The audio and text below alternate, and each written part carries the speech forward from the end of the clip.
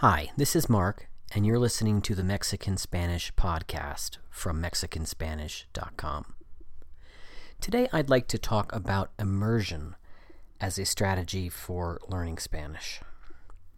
So what do we mean by immersion? Well, typically we're talking about a situation where you're living in a Spanish-speaking culture.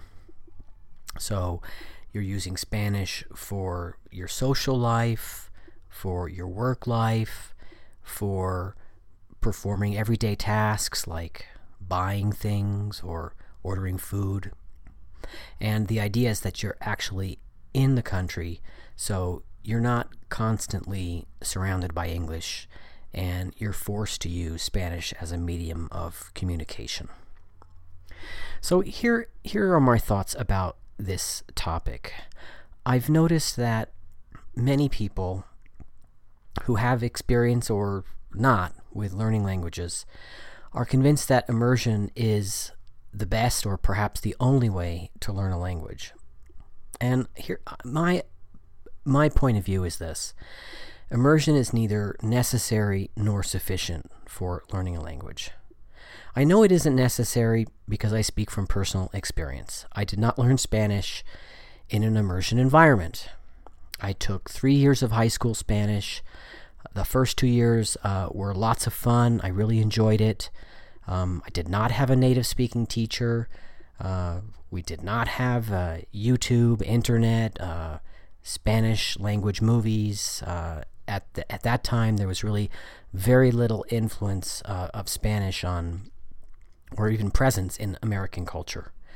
So I was not surrounded in any way by Spanish, except during the short classes I had during high school. And I added up these hours once. It's less than 300 hours of Spanish that I had during high school. And that gave me a great base. Now, after those 3 years, my Spanish wasn't fantastic, but I had a good base. It was strong for what it was. The third year of Spanish that I took in high school was not a lot of fun because at that point in the curriculum, we had to spend more time writing essays and reading literature in Spanish, and I was much more interested in conversational Spanish and speaking. So I didn't like the third year of Spanish, and I quit. I decided not to take the fourth year because I was just not enjoying it at all. But the point is, what I'm describing is not an immersion environment. And I did lots of things later with my Spanish to improve it and fine-tune it, but basically I got a foundation without living in a Spanish-speaking country. So what about the sufficient question, the sufficiency question? Well, I think we all know lots of immigrants that live in countries for decades and do not end up speaking the language well.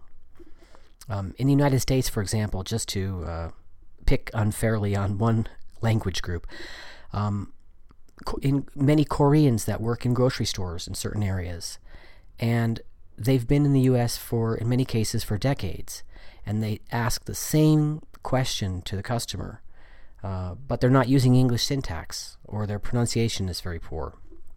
So they have a very basic level of English, despite having been in the country for a long time. There's lots of complicated reasons why that happens. Perhaps in their social world, they're not using English. Perhaps they didn't take a formal English course. They didn't have the opportunity or the interest in doing that. But the point is, it's perfectly possible to live in a country for a very long time, but if you arrive there as an adult, you may have survival skills in that language, or maybe not, but you don't necessarily get to anything that we might call fluency. It's very common. So I think we can see that immersion is not some magic ingredient that makes you immediately fluent in the language. Here in Mexico, there are plenty of cases of foreigners who have been in Mexico for a long time, and their Spanish is not so good. So I think, again, if you're living in a sort of an English-speaking environment, In Mexico, for example, maybe your social network is made up of English speakers, or perhaps you're working in English. You might be an English teacher, or you're working at a company where your coworkers speak to you in English. Or perhaps you've come to Mexico with a friend or a spouse or what have you who's an English speaker. So, technically you're in the country, but you're not really entirely surrounded by the language. So I just want to make that point that I think immersion is seriously overrated as a sort of a secret formula in order to develop your language skills. Most of the time, for adults, what I think you need is some kind of formal base in the language. Supposedly there are people that just, you drop them down in the country and they pick up the language simply by being immersed in the environment. But I've never met these people. I've met plenty of people, foreigners here in Mexico, who have good Spanish, who didn't formally study Spanish. But here's the thing. Spanish wasn't their first foreign language. In many cases, they're Europeans who had studied French, either they're native French speakers, or they studied French as a foreign language, or they studied some other language, and they have an idea of how languages are learned, and they're able to go to a textbook and consult it and understand how to apply that to their Spanish because they're experienced at language learning. In the case of French, it's particularly interesting because so much of French vocabulary and especially grammar, not pronunciation so much, is closely related to Spanish. So if somebody studied French as a child, they have an enormous base on which to build Spanish language skills.